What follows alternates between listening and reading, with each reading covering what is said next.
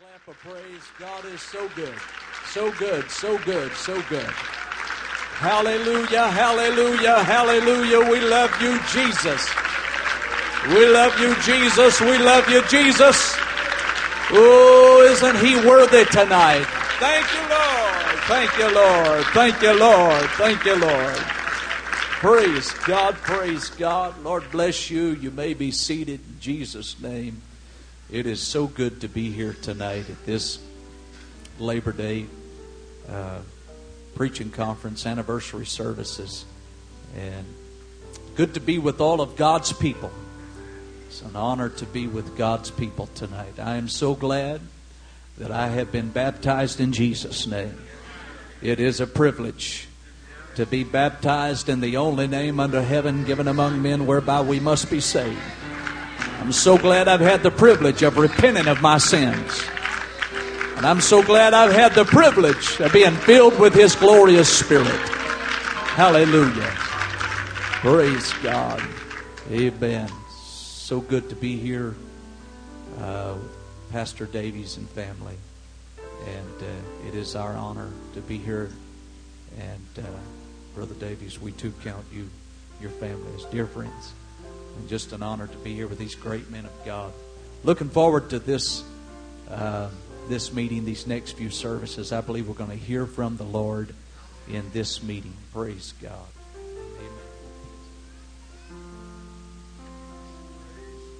Amen. Down from His glory, ever living story, our God and Savior came, and Jesus was His name. Born in a manger,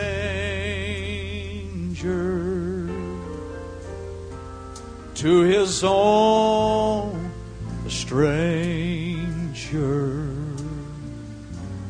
a man of sorrows, tears, and agony.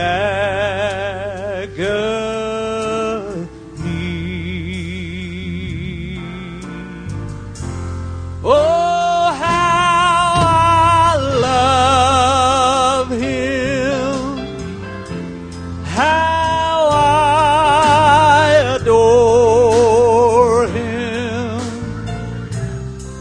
My breath, my sunshine, my all in all, the great Creator became my Savior, and all God's fullness dwelleth in Him. If you know it, why don't you sing it with me tonight?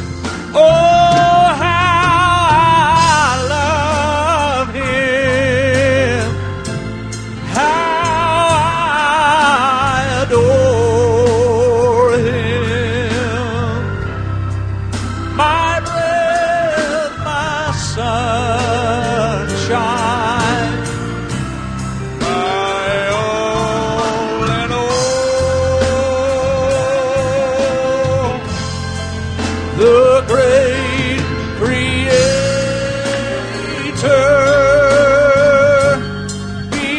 became my Savior, and all God's fullness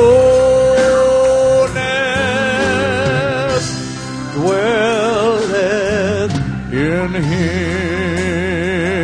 Why don't we sing it together one more time? Oh, how I love Him, how I adore Him. My breath, my sunshine,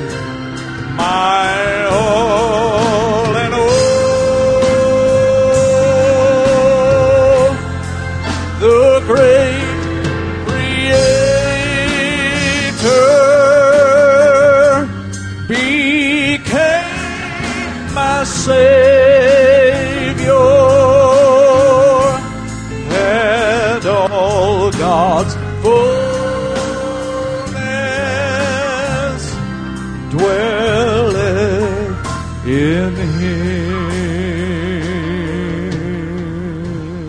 Aren't you glad you know Him tonight? Aren't you glad you know who Jesus is? Hallelujah, hallelujah, hallelujah, hallelujah, hallelujah.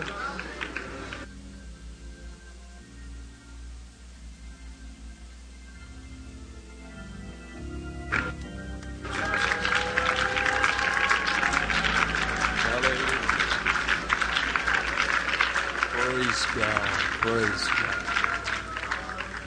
Praise the Lord. Turn with me tonight to the book of Judges, chapter number 21. I feel at home here tonight. And I love preaching in this church. This church loves the Word of God and has been so well taught. And I know this is the first night of a meeting. A lot of times the first night is an adjustment night. Folks are coming in and getting adjusted to a new environment and new surroundings and what have you. And home folks, it's a little different. Even though it's home, they're getting adjusted to a lot of people from a lot of different places and different ministers. But I wish we'd just settle in our minds we're already adjusted. And we are one God apostolics here tonight. We know how to have church. And what I feel tonight is a little different. And I questioned myself all evening, all afternoon. And I really wanted a confirmation tonight. And Pastor Davies, opening up this service, spoke a confirmation in just his opening remarks. I knew that that was the same vein and channel and avenue that I had already been feeling. And so I feel like I'm preaching to the choir tonight. But there are just some basics that we need to be committed to, and we need to hear them over and over and over again. Amen. About our identity and who we are. We are apostolics. Amen. We don't apologize for how we have church. We don't apologize for how we pray. We don't apologize for our mode of worship and praise. This is who we are.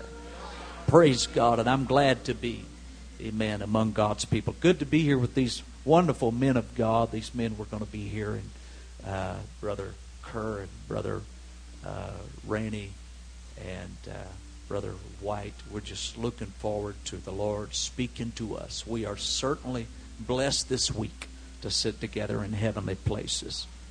And so I trust that you will help me for a few moments tonight in this meeting. Judges chapter 21 and verse number 16.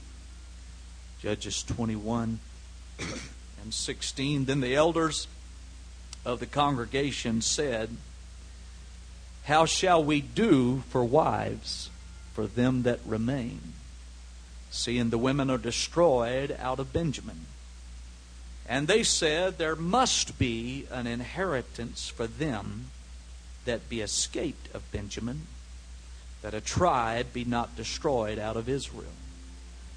Howbeit we may not give them wives of our own daughters, for the children of Israel have sworn, saying, Cursed be he that giveth a wife to Benjamin.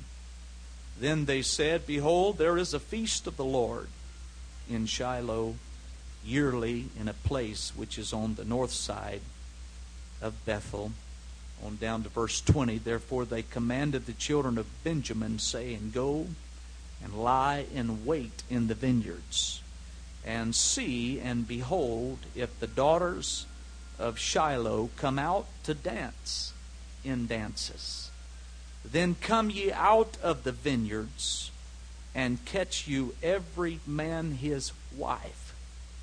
Now, Brother Davies has already acted quite nervous about, young men coming to McMinnville and catching a wife. And it looks like I'm going to preach to you about how to catch a wife.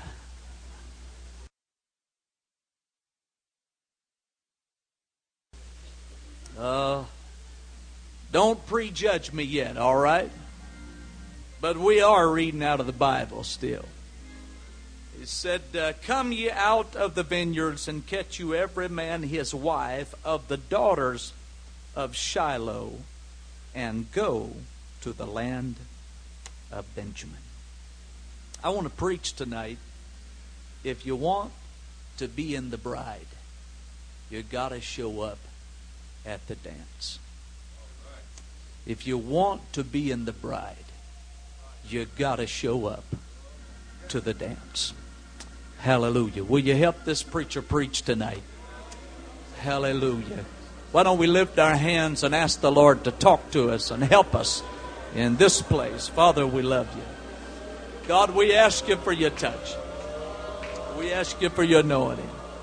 Lord, for your blessings upon us tonight. We lift our eyes, God, to you from where our help comes from. Oh, Lord, I pray that you'd speak to my heart and speak to my mind. And help me, dear God. Help me, dear God, tonight. Lord, I want to please you in this service. I pray, God, today that every word that is spoken would be uttered, Lord, by you and in your will. In Jesus' name, praise God. Lord, bless you. You may be seated. In the name of the Lord.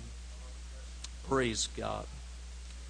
The book of Judges is a book that chronicles the vicious cycle that the children of Israel began to fall into as they settled the promised land that God had given to them.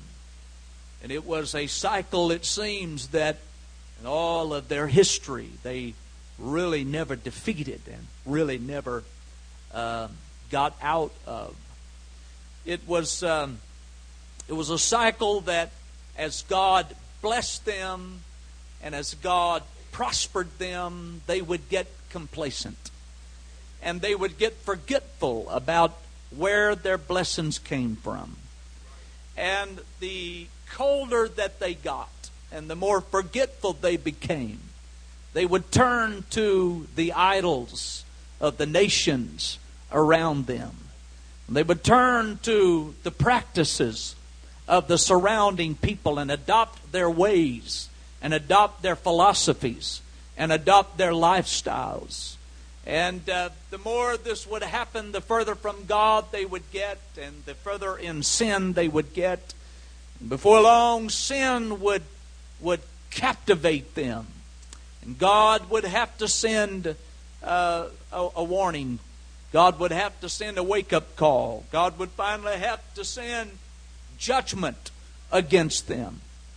And when judgment would come, it seems that they would humble down and they would repent and they would turn back to God. And they would get rid of their idols and they would clean up their lives and turn back to Him. They would begin to worship the one true living God again. And God would start blessing them again.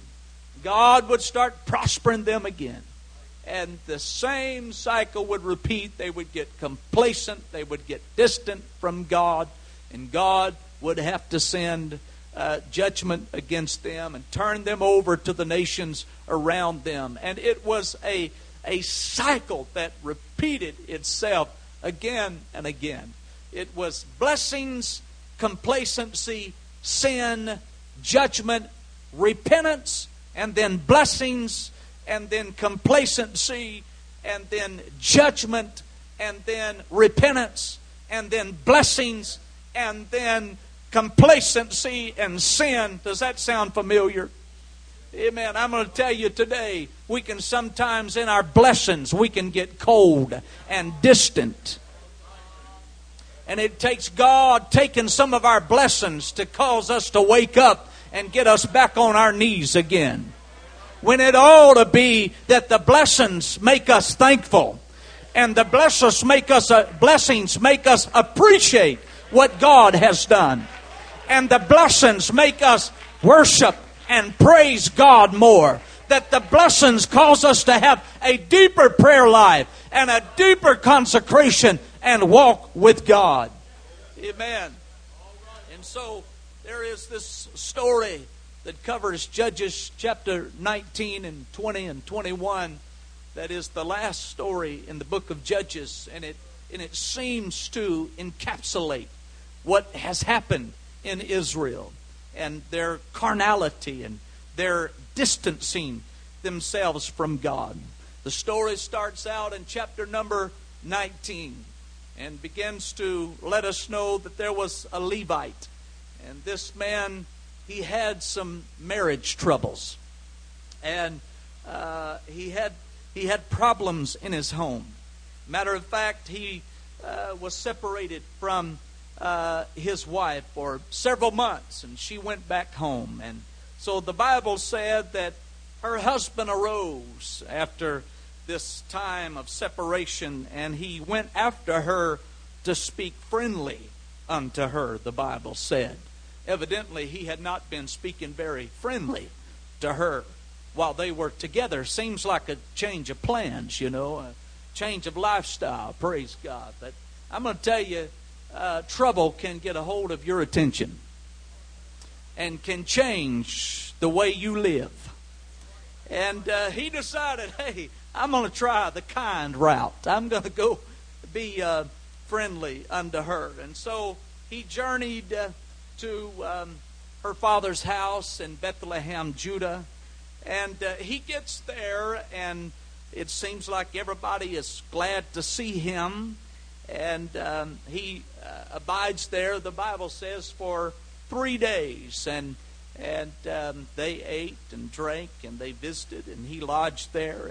And finally, on the 4th day, he decides it's time to get my bride, and it's time to go home. And so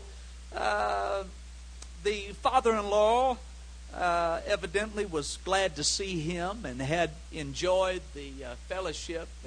And he said, hey, don't leave yet. It's too early to leave. Just hang around another day. And the son-in-law, he thought, well, that's a good idea. Everybody's been so welcoming and been so kind. I guess I'll just stay here for a little longer. And so they sat down and they ate and drank some more and fellowshipped a little bit. And he stayed that night. And the next day he gets up and his father-in-law says, hey, there's no rush. Why would you want to leave? Can you stay around? Why don't you just stay around and eat lunch with us? And so he does. He stays around. And the sun begins to start to go down. And he realizes that if he doesn't get on the road now, that an entire day, another day, is going to be wasted. And he's ready to get his family home. And so he realized that it was getting toward evening. But the Bible said that the man said, I'm not going to tarry tonight. And I want to tell you this. There was already a destination in this man's mind. He already knew where he was going to go. And ultimately, he was going to get his family back home. But really, he got it in his mind. He needed his family to get back together. He needed his home back together. And he got it in his mind, I'm going to get my family and we're going to go to the house of the Lord. That's the first place that I've got to go if I'm going to get things worked out in my home and in my marriage and in my family. It sounds like a good idea to me. I'm going to tell you, when you got trouble, it's not time to stay away from church. It's time to go to church. When you got problems in your home, it's not time to stay home and think about it and try to figure everything out. But it's time to get to the house of God. Amen.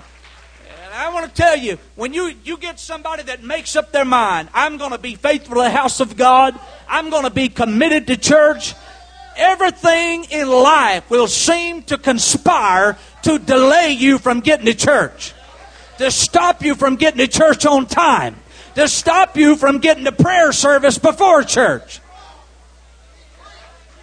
Amen. Well-meaning people, it seems, will get in the way of you getting to where your answer is.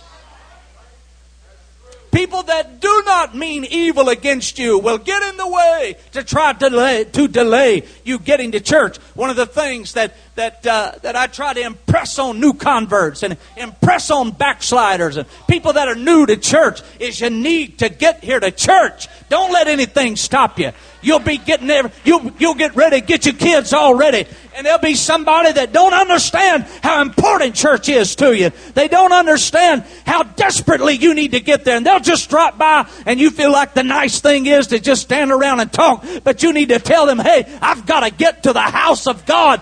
That is where I get my answer. It's where I get my direction. I got to get there.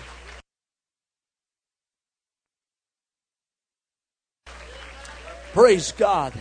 And so he begins to experience this perpetual delay. And later on, we find that he does make it known. He said, I am now going to the house of the Lord. So I want you to see this. Later on, we find out it was in his mind. But he is trying to get his family, trying to get himself to the house of the Lord. Because I'm telling you, it don't matter how bad things are. It don't matter how bad your mind is confused. If you can get to church, God can work things out. It doesn't matter what kind of troubles you have. There are no troubles too big that it ought to keep you out of the house of God. There are not questions so complex that they ought to keep you home from the house of God. This is where the confusion gets cleared up. This is where the questions are answered, in the house of God.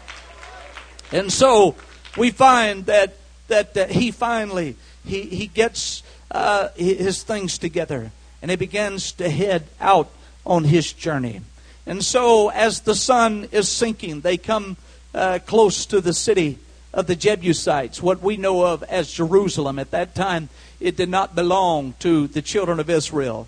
And he said, look, we're not going to stay there. We don't know what kind of people live there. We're not going to abide there. We're going to go over here to Gibeah, where there is a little town of Israelites. And we're going to find lodging there. We're going to find a welcome there. Surely somebody will take us in among the Gibeah, at Gibeah of the Benjamites.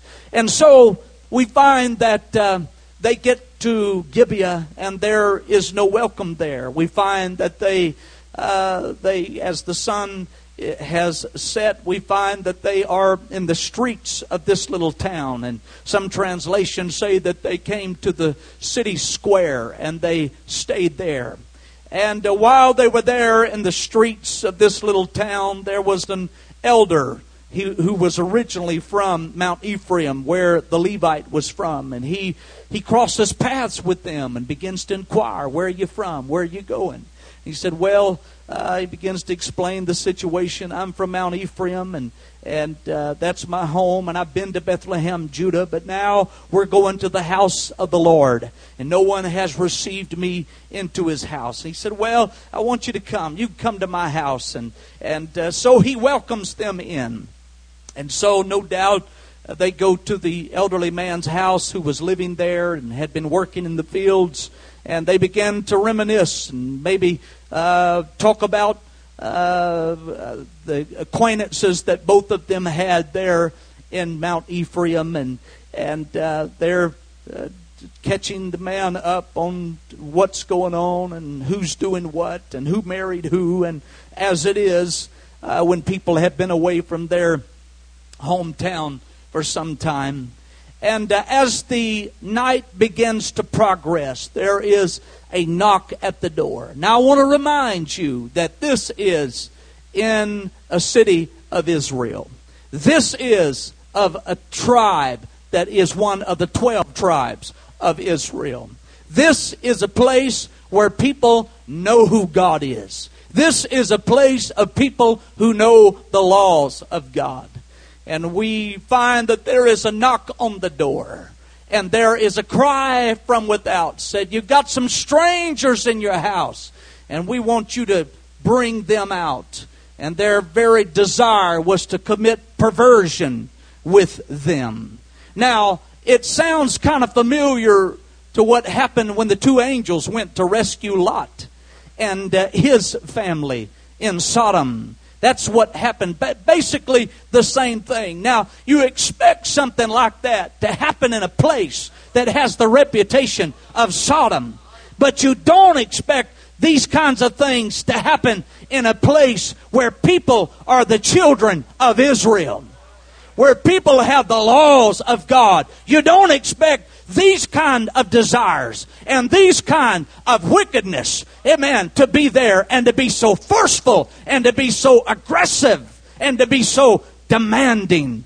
And it came to be that they were so forceful and they were so assertive that finally there was a compromise made, that this man's concubine was thrust out to save themselves. The man's concubine was thrust out. And I don't want to get too plain tonight, but she was abused and misused that night to the point of death. And when it came time for the man to take his journey on toward where he was going, he opens the door, and there she is with her hand stretched out across the threshold. And he said, "Get up, let's go." And there was no movement and no answer. He said, "Come on, let us be going." And there was no response. She had lost her life in the process of these people fulfilling their lust and their greed and their self-will. I want to tell you tonight, amen, it should not be named in the church that we get in the way of people trying to get their lives put back together and trying to get to the house of God and trying to get the right direction. I'm going to tell you, we are living in a time where people come in and our young people make heroes out of people that have lives that are devastated and lives that are a train wreck. Those people are not to be your heroes. They need what we've got. They need what we have. Don't get in their way. Don't glamorize their lifestyle. Amen. We need to bring them on in to the altar. Amen. They need to repent. They need to get this Holy Ghost. They need what we have. Amen. Amen. Amen. Amen. Getting in the way. Getting in the way. I'm telling you, young people, you bring somebody to church, don't sit back there and chew bubble gum and just sit back there and looking just half interested because somebody from your neighborhood or somewhere came to church. They need to see you up there shouting and dancing and praising God like we normally do. Don't get in their way. Don't get in their way if they're trying to get to God. Don't get in their way. Bring them on to truth.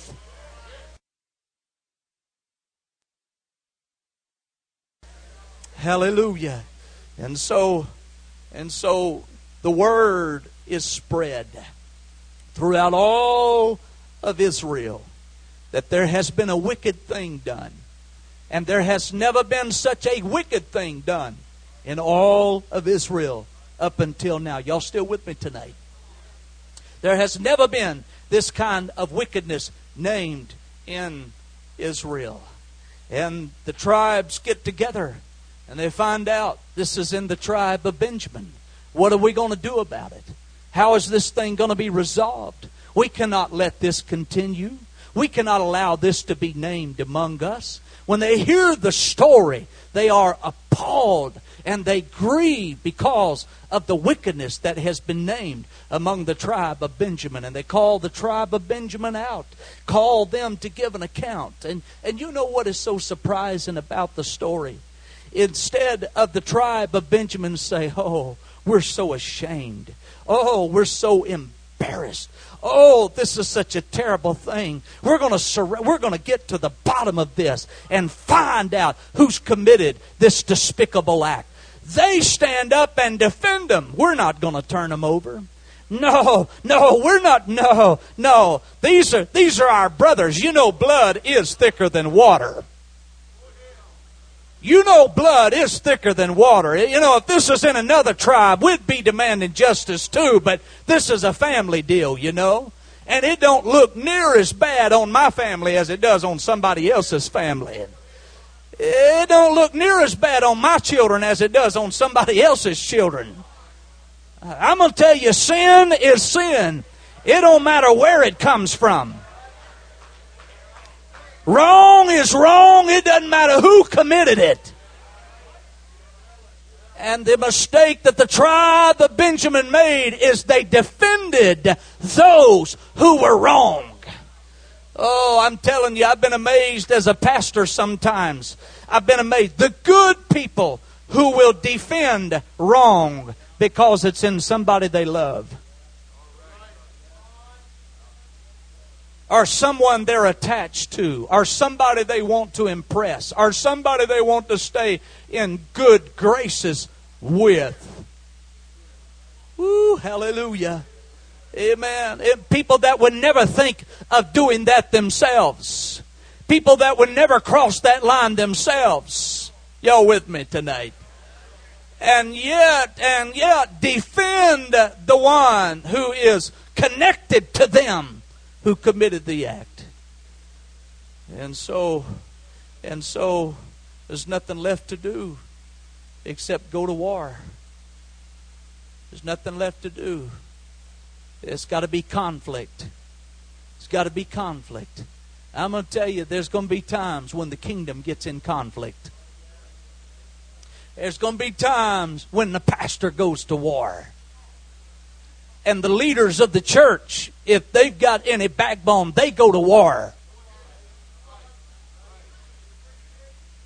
And you better make sure when it's war time, you're on the right side. You better make sure you're not a sympathizer. You better make sure you're not a compromiser.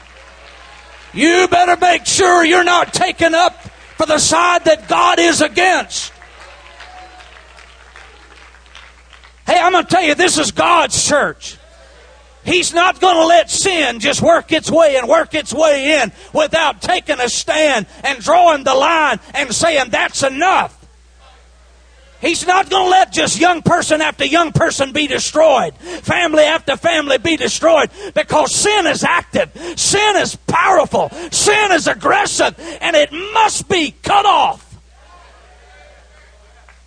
And the best thing you can do for your children, the best thing you can do for your soul salvation, and the best thing you can do for your family is stand with the man of God and stand with the leadership and say, we want a clean church. We want a right church. We want a holiness church. We want to be pleasing to God. We want the favor and the blessing of Almighty God. Hallelujah. Oh, praise God. And so they went to war. And it is the children of Israel against one tribe of Benjamin. And the first battle at the end of the day, it was very discouraging for those who were on the side of the right.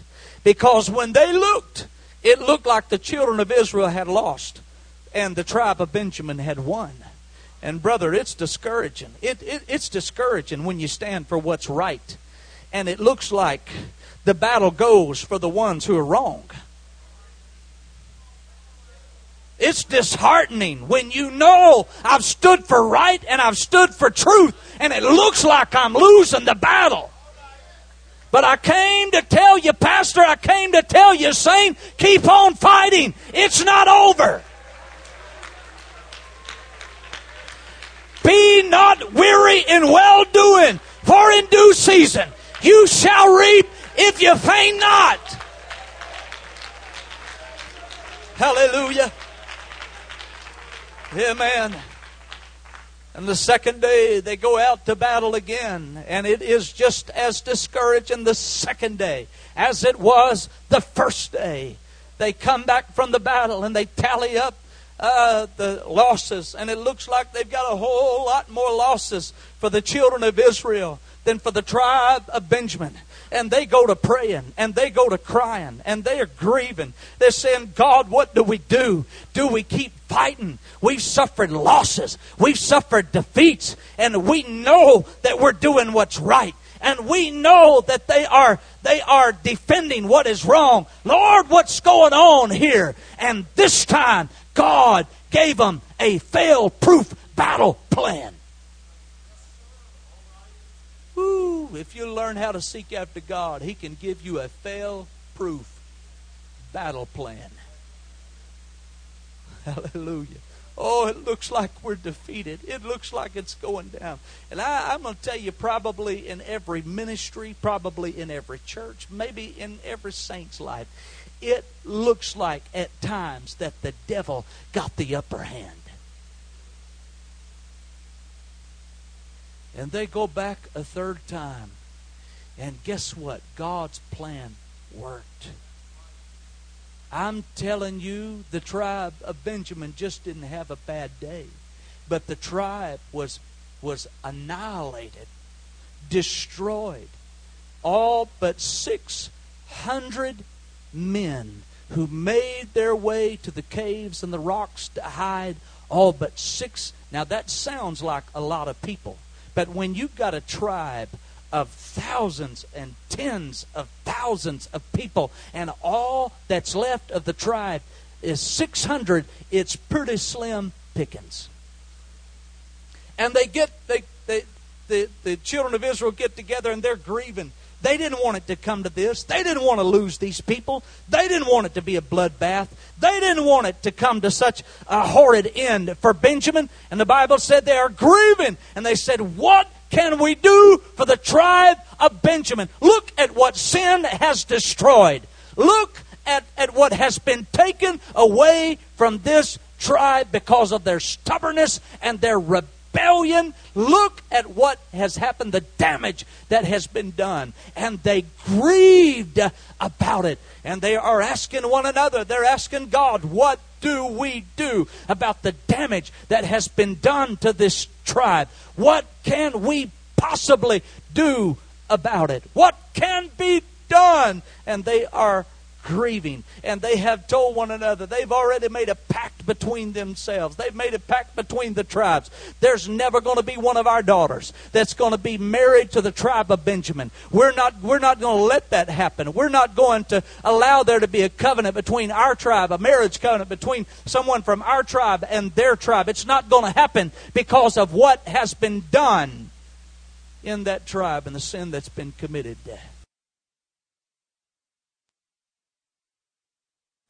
And so they're trying to think, what's the plan?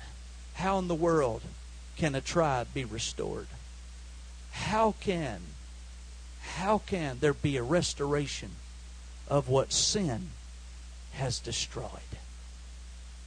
How can we get this tribe back on the right track again?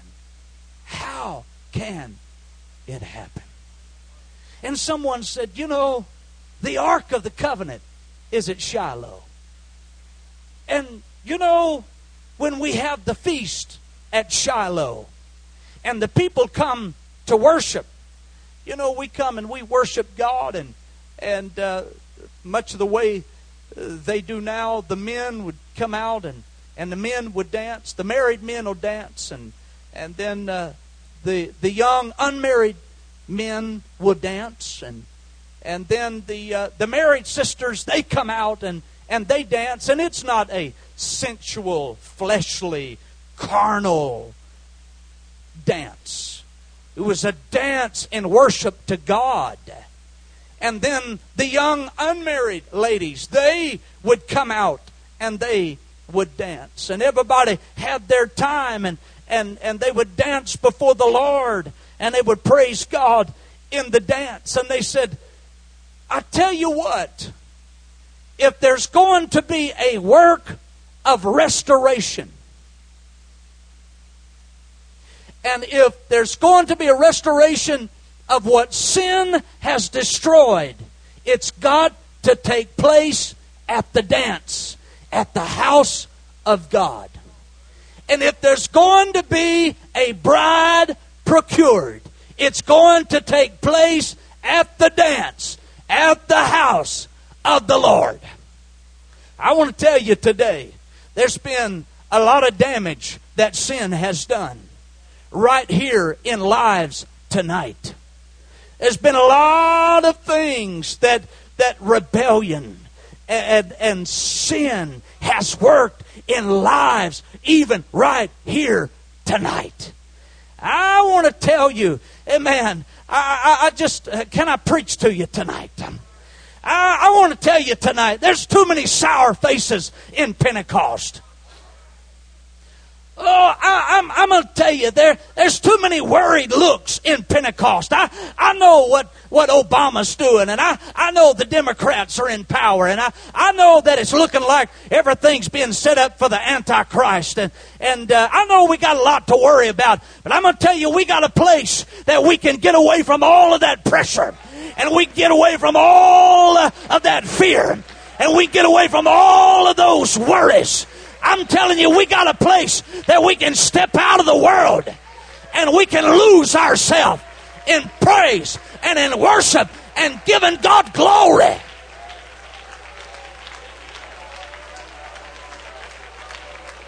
Hallelujah. Oh, thank you, Jesus. There's too many joyless saints in Pentecost. It's God's will that we have joy in serving Him. It's God's will that there be joy in worship. It's God's will there be joy in prayer. It's God's will there be joy in going to the house of God.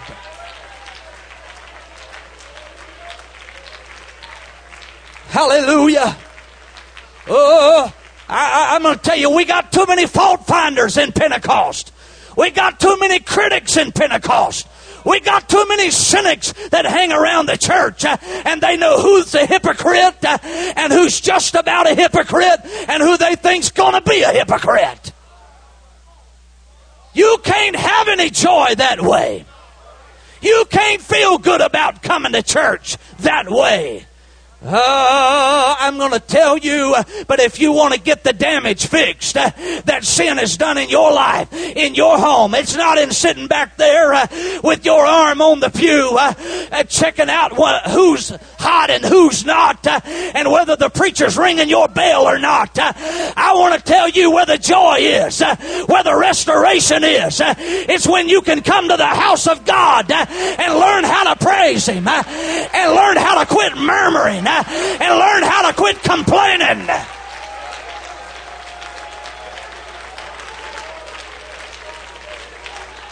Hallelujah. I'm telling you, this is what I had tonight. Brother Davey stepped in this pulpit and said, I felt like the Lord spoke to me and said, what we need to do is worship Him in spirit and in truth. Oh, I'm going to tell you, you can be fretting about the devil tonight, but that's not going to get you anywhere with God. You can be fretting about the future, but that's not going to get you anywhere with God. You can be worried about your kids and your grandkids, but that's not going to get you anywhere. I tell you what's going to get you somewhere is learning how to show up at the dance and giving God glory and praise. Hallelujah. Amen. You can be seated. We are so prone to grumble and complain about the least little inconvenience. And we are so blessed in America. We have so much to be thankful for. I'm going to tell you, God hates grumbling. God hates that murmuring. If it kept the children of Israel out of the promised land for 40 years, don't you think it's probably keeping a few blessings out of your life? Don't you think it may be keeping a few good things from coming your direction as long as you're always looking at the negative and you're always looking for something to find some fault in? If you're looking for the negative, you'll find it. If you're looking for fault in the church or fault in the ministry, you'll probably find it. Oh, hallelujah. Amen. I'm telling you. I'm telling you, God loves to bless thankful people. I have watched people, they have good jobs, plenty of money, nice home, nice car, all of the luxuries that they could want or that their kids could want. And yet they are some of the most miserable people that I know. And yet I pastor other people. They have sickness in their body. They have trouble with their finances. They don't have a decent car. They don't have very much to their name. And yet they come to the house of God. And you don't have to beg them. You don't have to pump them. You don't have to push them. You don't have to berate them. All you have to do is just start singing a song and those hands go up and they start praising God. And they're one of the first to get out in the aisle and say, God, you've been good to me. I love you. I thank you for your goodness in my life. Oh, hallelujah. Amen. Amen, amen, amen.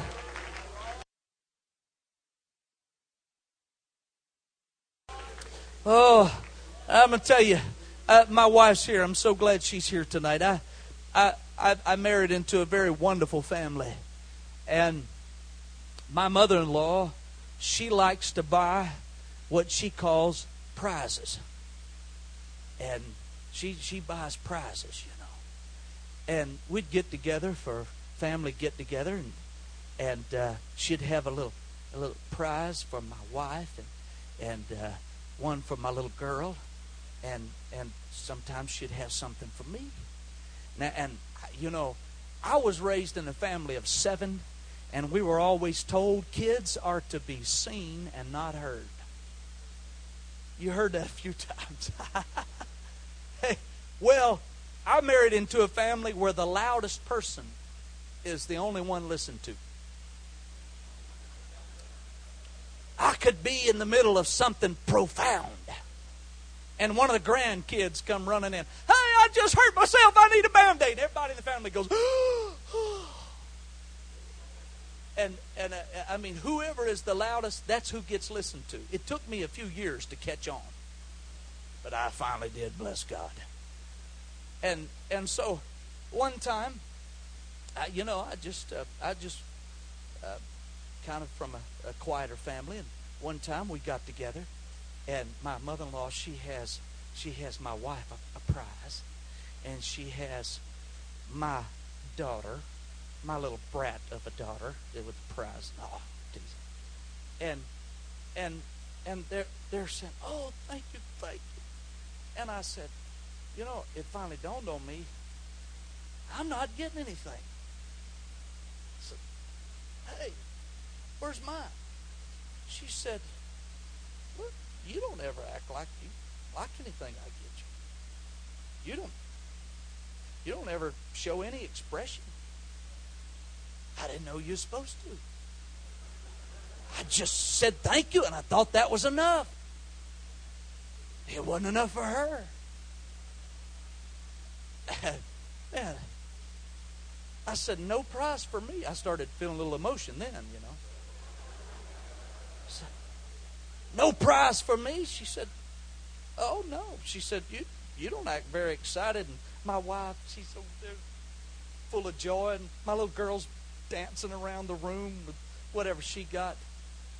I said, you just try me one more time.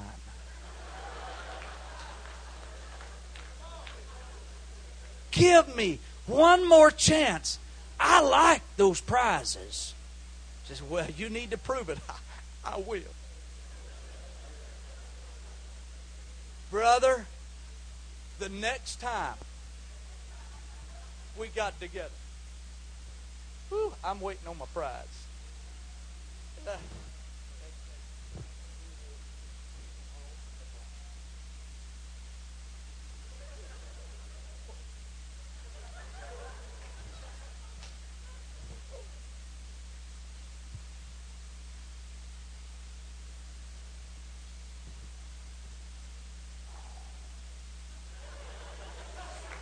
Let me find a mirror.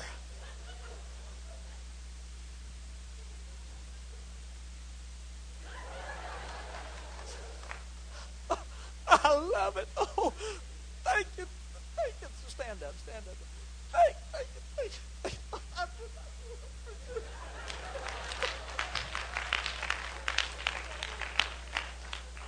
I don't have a problem with her getting me something now. You know what? I think sometimes the way we do God is He blesses us, and we just kind of go, thank you. Oh yeah, did you like it? Oh yeah. We kind of come in here and go, God, been good to me. Hope the preacher don't preach too long tonight. Glory, glory, glory, hallelujah, thank you, Jesus. And He's standing there saying, hey, you still got a job in this economy? Hey, what about that car you drive? What about the roof over your head? And we want God to bless us. Why don't you try a little different tactic? Why don't you come in here and say, God, you've been good to me. I thank you. I praise you. I love your blessings. I love your presence. I love your goodness. I'm so glad to be in the church of the living God.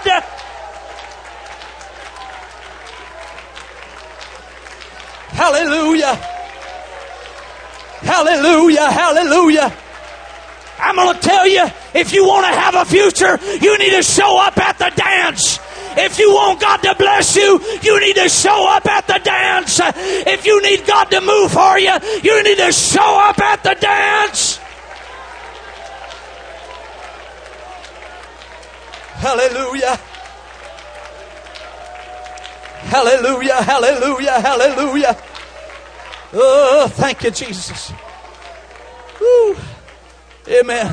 I'm just about through. Remain standing with me. Revelation chapter number 5. Revelation chapter number 5. John said, I saw that there was no one worthy to open the book. And he said, I began to weep. Nobody's worthy. There's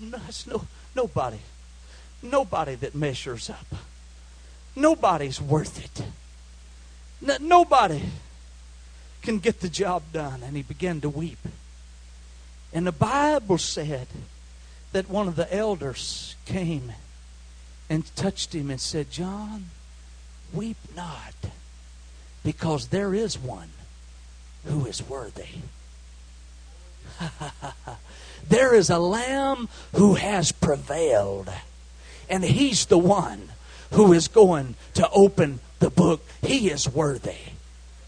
Hey, you want to know who that elder was? You want to know who he was among? You look back in Revelation chapter number 4, and you find that there was elders who were worshiping before the throne. Now, I'm going to tell you something. You can be one of the weepers, or you can be one of the worshipers. And the weepers are always talking about what don't get done. The weepers are always talking about how worried about the church that they are and how terrible everything is. Or you can be one of the worshipers who gets a little bit of insight and says, hey, God's got this thing under control. Everything's going to be all right. Everything's going to be okay. God's got His hand on us. God's going to take us through. God's going to make a way out of no way. Oh, hallelujah, hallelujah. Hallelujah. Amen. Worshipers have a testimony that says, God has made a way and God has delivered me in the past. And what I'm going through now, He's going to deliver me. He will deliver me in the future. I've got confidence in Him. Amen. Worshipers have a bad day at work, but they walk through those doors and they leave all of that outside and they lift their hands and say, blessed be the name of the Lord. Hallelujah. I wonder how many worshipers do we have in the building tonight? I wonder how many worshipers do we have? I wonder how many answers that you could get in this conference if we would make this a worshiping conference. I wonder how many people could leave with a miracle or with a healing if we would make this a worshiping conference. Hallelujah, hallelujah, hallelujah, hallelujah. Do we have any worshipers in the house? Hallelujah, hallelujah, hallelujah. Ooh, thank you, Jesus, thank you, Jesus, thank you, Jesus, thank you, Jesus. Thank you, Jesus, thank you, Jesus. Hallelujah, hallelujah, hallelujah, hallelujah. I wonder if there's somebody tonight, you have a desperate need in your body. You have a desperate need in your home. You have something that you need or have to have God do for you. I wonder if you'd make your way around the front. If you'd make your way up here to the front. And you would say, God, I'm going to be a worshiper tonight. I'm going to worship you in spirit and in truth. I wonder if there's anybody here that needs the Holy Ghost. I wonder if there's anybody here that's going through the storm of your life. You need God to help you get through it. Why don't you be a worshiper tonight? Hallelujah. Hallelujah. Hallelujah. Thank you, Jesus. That's it. Lift your voice tonight. Oh, come on. That's it. Hallelujah. Raise your worship and praise to the Lord tonight. Thank you, Jesus. God, you've been nothing but good. God, you've been nothing but good. God, you've been nothing but good. God, you've been nothing but good. Nothing but good.